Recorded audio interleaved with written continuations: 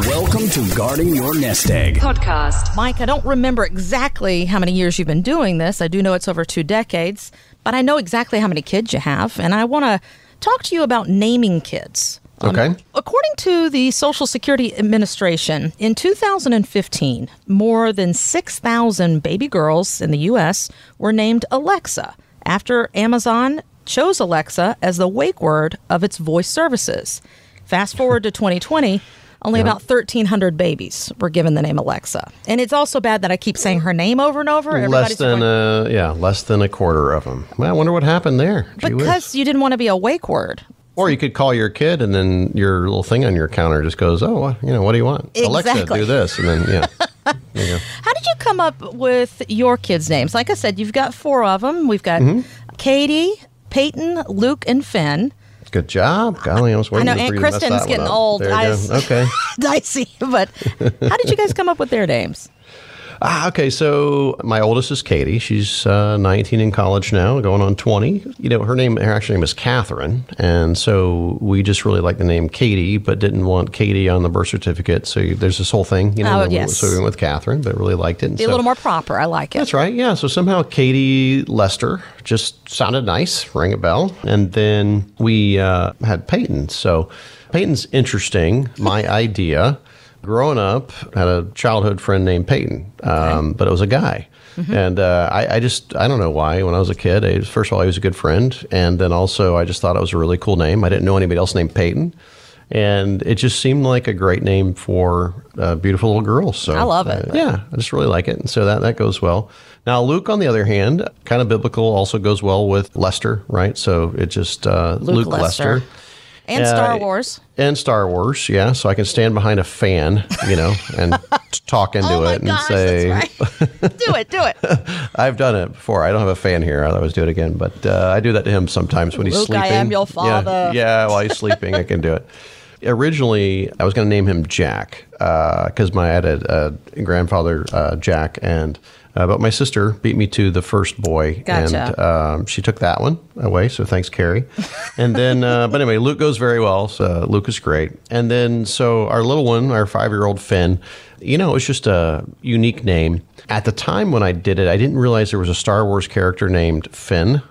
Oh my and now gosh. I have 2 Star Wars kids. I didn't know, it didn't, like the Luke wasn't because of Star Wars and Finn was not because of Star Wars. I was just looking so we're boat people, we're water people. Yeah. And we're just looking for what would be a name that not every kid has, Turns out Finn got real popular probably before we named him Finn. I just was unaware, but it seems like now that we've named him Finn, there's all these Finns everywhere.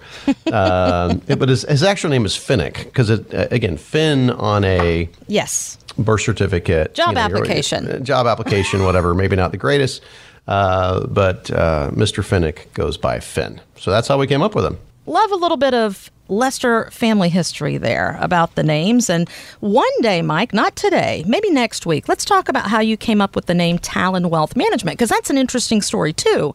But there's so many important topics we need to get to. So I want to dive into a pessimistic saying that we've heard for years. No good deed goes unpunished. I think that capital gains taxes are a perfect example of that because it's certainly the price we pay for making a good investment. Long-term gains currently face a top marginal tax rate of 23.8% at the federal level. Under the most recent Build Back Better framework, the top marginal capital gains tax rate would reach 31.8%, the highest rate since the 70s. Now, we all know nothing is final yet, but you are forward-thinking as a fiduciary financial advisor, Mike. How are you helping your clients be as efficient as possible with the taxes that they will be paying on their investments? So this is a really big deal, Kristen, moving forward for individuals who are wondering what could happen when it comes to taxes moving forward. I mean, we find out or we hear about Biden wants to raise taxes. So when you hear, currently the top tax rate being 23.8%, well, that means if you're over a certain amount in capital gains or income, your long-term capital gains are going to be taxed at 20%. Now, there's 2 rates there, just so everybody knows, currently 15% or 20%, depending on the overall income that you're getting. But if you're in that 20% bracket, or even if you're in the 15% bracket, there's also don't forget about the Obamacare tax, right? That's another 3.8%. So if you're riding in your car or sitting at home or listening to this right now wondering, like, I thought it was 15 or I thought it was 20. What's this 23.8 and why is it such a weird number? Well, it's because of Obamacare. There's an extra 3.8% on top of it. So right now, regardless of how much money you made on your long-term capital gains, so let's say that you invested $1 million and it turned into $5 million, you have a $4 million long-term capital gain, expect to pay long-term capital gains rates of 23.8%. Now, you may also be paying state tax on top of that, everything else, but long-term federal 23.8, that's where it comes from. Now, Biden is talking about, now I don't know that this will go through, but what they're talking about, it's a good soundbite, is raising that top marginal tax rate from 20% to 28%. So when we talk about, well, if the top now is 23.8, but that top marginal capital gains rate could reach 31.8, well, you take the same Obama tax of 3.8, add that to 28%, and you get 31.8%. So it could go that high. Now, should you be concerned? Well, yeah. I mean, there were a lot of people, Kristen, last year making adjustments to, first of all, their financial plans, but also taking a look at the amount of capital gains they had in 2021 going, hey, listen, maybe I'll take a portion of that and go ahead and realize those gains in 2021 to keep from getting into a situation where I'm stuck paying a higher tax rate later. So we were working with a lot of clients last year, walking them through that process. And Kristen, obviously, I mean, we had to be honest with everybody and say, I don't know what tax rates are going to be next year. Right. I know what they are for 2021. So maybe we'll take a portion of it, lock in the taxes at that point. And then if they're higher in the future, we've protected you from paying a higher tax rate. If they're not higher in the future, well, it's kind of a wash. But when it comes to financial planning, Kristen, it's not just about talking to an advisor who's only going to recommend some kind of a financial product to you or say, hey, our portfolios are better than your portfolios, or our portfolios are better than their portfolios, or, look at how big we are, how great we are, everything else. It's not just, shiny objects. We have to take a look at just fundamentally, if you decide to work with a financial advisor, what is that financial advisor doing for you? Because trust me, they're not working for you for free, right? They're either selling financial products for a commission or they're charging you a fee to manage your portfolio. Ask yourself, what are you getting in return for those fees? Now, no financial advisor, including Talon Wealth Management and myself, we can't promise you the market's going to do well, but people know that. We can't promise you that if markets crash, we can protect you from 100% of losses unless we're selling you a financial product, to get a commission, like we hear about these annuities and stuff. But what I find is most people are just looking for a good relationship, a relationship that brings value, where you're getting guidance in retirement, helping you protect and grow your money. You need things like growth. You need things like income. You need help when it comes to taxes. We're talking about taxes right now, and inflation. And all of that goes into a complete financial plan. CNBC recently detailed how hard it is for some investors to figure out how much they're paying their financial advisor. Speaking of fees, Mike, because there are several ways that advisors can get paid. Now, I thankfully do know this after working with you 8+ years on your radio show. Explain to our listeners how that works at Talon Wealth Management and how we know if what our advisor is charging us is fair or not.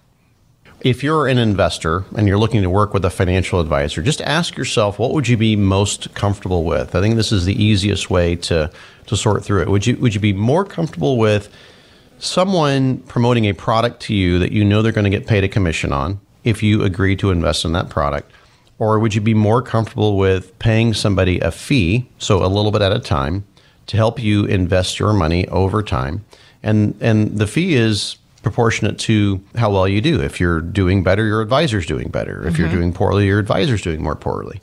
If you decide you don't want to work with the advisor because they're not doing a good job for you, then you just stop working with the advisor. You essentially fire them, and you're not paying them a fee anymore, versus paying someone upfront a commission for returns you haven't received yet. If you put it into that context, and then you go back and look at how advisors get paid, well, advisors can get paid through commissions, which means they're promoting a product to you. Products could be anything from a mutual fund where they get paid a load to put you in it. Could be an annuity that they get paid on. Could be life insurance that they get paid on. Anywhere from that to managing a portfolio where they get paid a fee to manage the portfolio.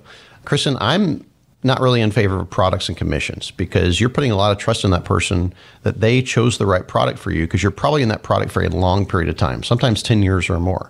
I'd rather pay somebody a little bit at a time, make sure they're doing a good job for me. And if there's a value add, I'll keep paying them. If there's not a value add, I'm not going to pay them anymore. I'm just going to go on somewhere else. And that's what fee-based advice is all about. And that's primarily what we do at Talon Wealth Management. Find out the hows and whens of your retirement and if you're receiving the value that you're paying for already.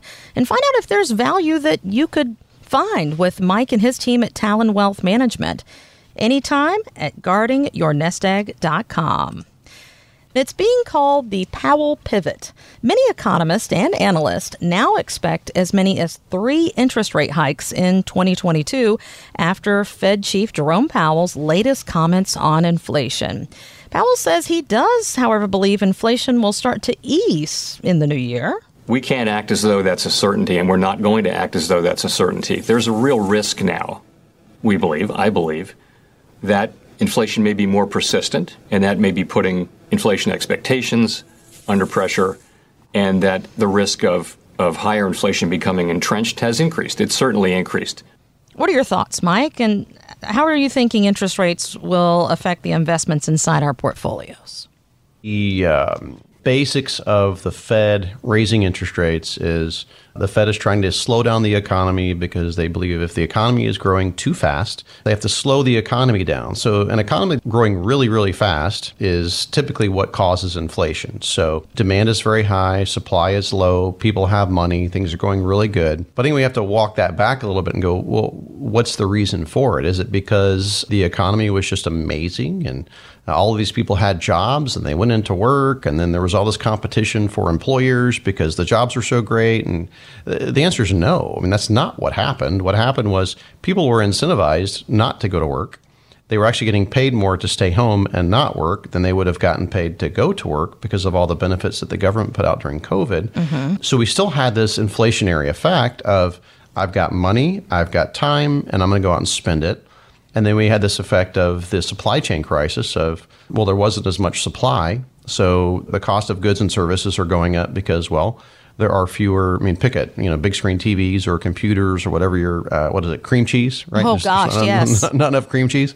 Well, those are supply chain issues, right? If a truck driver is going to get paid more to stay at home than he or she is to get in their truck and deliver the cream cheese, then that's what they're going to do, and you're not going to get your cream cheese. That's all there is to it. By the way, it was crazy. I forget if it was Philadelphia cream cheese or whatever, but said they would pay people $20 to make another baked good for the Christmas season because they were running so low. Yeah, it's a very interesting marketing plan because of supply and demand issues. Well, that's just a good point. These are just nutty situations. But the hard thing that we're dealing with right now is if you try to apply that to just standard economics of inflation, well, it was a great economy and things were going really well, so people were doing well, and then the goods and services just couldn't keep up with an amazing economy, so the prices of those goods and services were going up and up and up. That would be a more typical definition. That is not what happened. This is completely artificially created.